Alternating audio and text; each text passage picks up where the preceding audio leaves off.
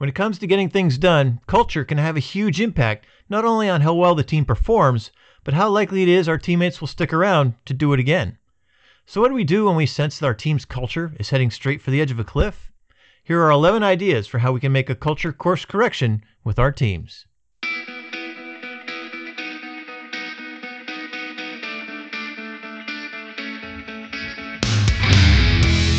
Welcome to another podcast episode from Rapid Start Leadership, where we get straight to the point of learning to lead well using entertaining stories, revealing research, and providing tools to help you master the craft. Becoming a great leader is not easy, but we all have the potential to improve. Our goal is to help make the leadership learning curve a little less steep for you.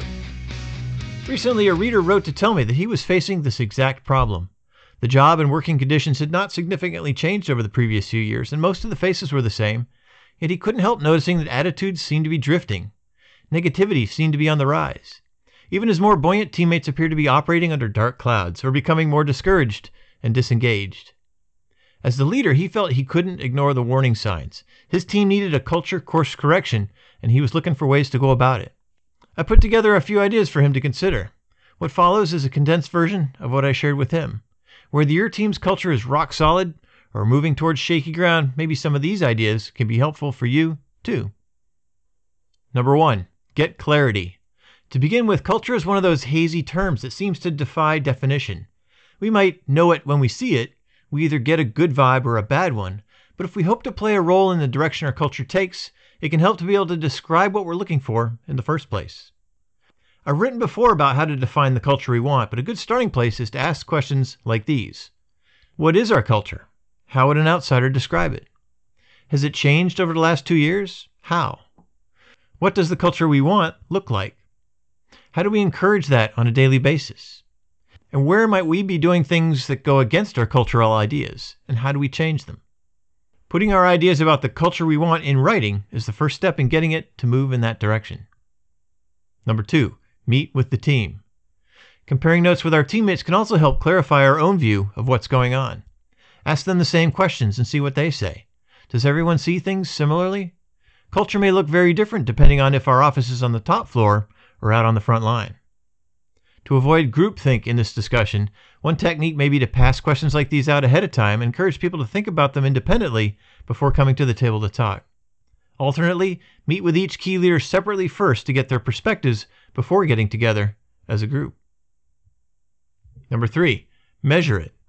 Making a culture course correction means we have to know where we are in the first place. One way to zero in on our location is to develop and use an anonymous survey periodically. It could include a list of statements such as, my crew, company, or organization focuses on integrity, teamwork, and cooperation. Then we can use a number scale for responses. 1 might be strongly disagree, 3 might be and 5 might be strongly agree. Over time, we'll be able to see which way the numbers trend, and with it, the need for any culture course correction. To get started, check the show notes for 20 questions about work culture if you're interested in this approach. Number 4, take an eye test. Sometimes the attitude we unwittingly project may be the reason for a negative turn in our cultures. In positions of authority, it's easy to slip into a self-focused mindset. On a daily basis, it's all about what I need right now, what my goals are, and what you owe me by close of business.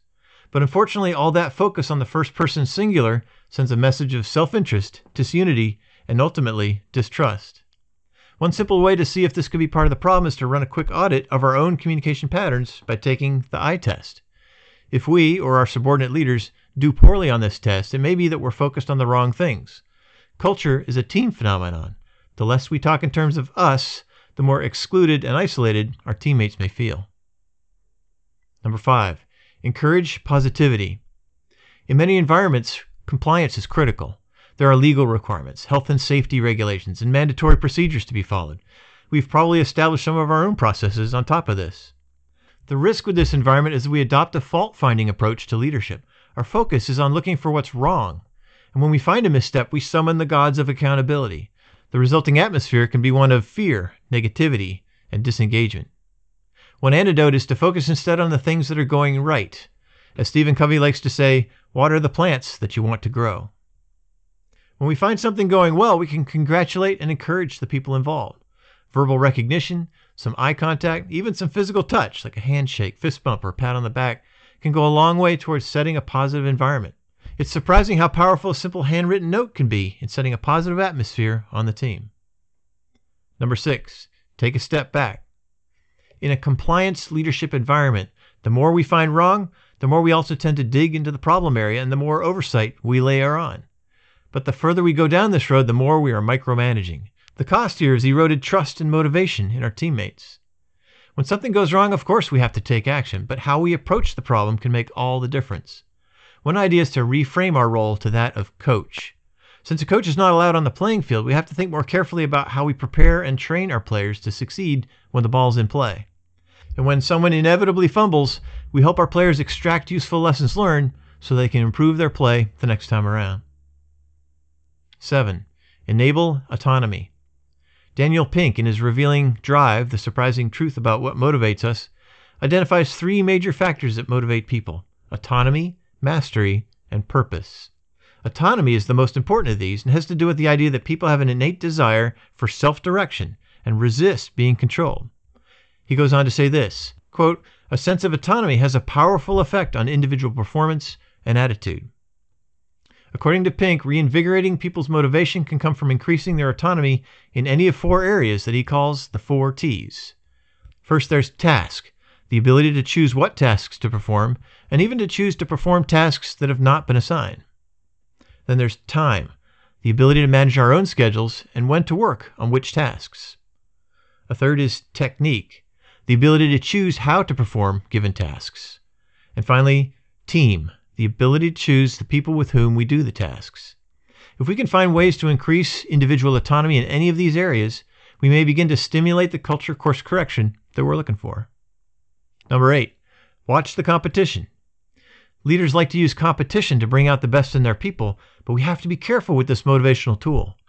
When the best way for someone to get recognition or for them to advance is for them to do better than the people working next to them, then we disincentivize everyone from collaborating, helping, and sharing. Instead, we're encouraging them to do the opposite. As I like to say, it's hard to build a team if you make teammates fight for the same resources. For a culture course correction, look for ways to reward team performance so that everybody benefits from team effort. Number 9, consider mastery. In the daily crush of just trying to get stuff done, we tend to see our teammates as having a static set of capabilities. Sheila is the go-to person for one task, Terrence is the guy for the other. But if we only see our teammates as so many fixed pieces on the chessboard, we limit their and our team's potential. Circling back to Dan Pink's 3 sources of motivation, mastery is another main driver. People generally like to feel proficient and capable.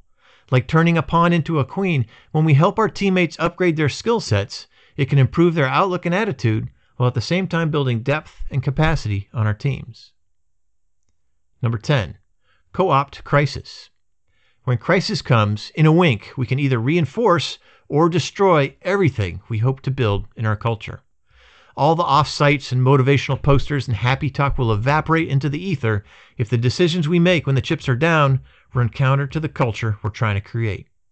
When it's time to make those tough calls, a key question to ask is, which decision best reinforces the culture we're trying to create? For some real-world examples, check the show notes to read about 2 inspiring leaders who did it right. Number 11, add ritual. Sometimes the missing cultural element is a kind of social cohesion that bonds us together. We can build this through team rituals, things we do as a group that strengthen connections and reinforce the cultures we're trying to build. For a fun story about parachuting Humvees into a swamp and 35 ideas to jumpstart your own team rituals, check the show notes to read about Team Rituals, 35 pretty good ideas to strengthen your culture. Culture course correction, the takeaway. Culture is hard to define and always changing in reaction to mission, personalities, and circumstances. And like good communication or leadership, it's something that's never perfected. The best we can do is to keep working at it with persistence and do so with the realization that most changes will only come over time. If we can clearly define what we want our culture to look like, become a positive influence on the job site, and encourage personal autonomy where it makes sense to, we can begin to get control over the direction our team's culture is heading, and we'll have time to make a culture course correction before we get too close to the edge of the cliff. Lead on. Thank you for joining us for this Rapid Start Leadership podcast. If you like this episode, we hope you'll share it with a friend, subscribe, and rate it on your podcast platform of choice. For more information on this topic, helpful links, and additional tools to help you become a better leader, be sure to check the show notes and visit us at rapidstartleadership.com. Until next time, lead on.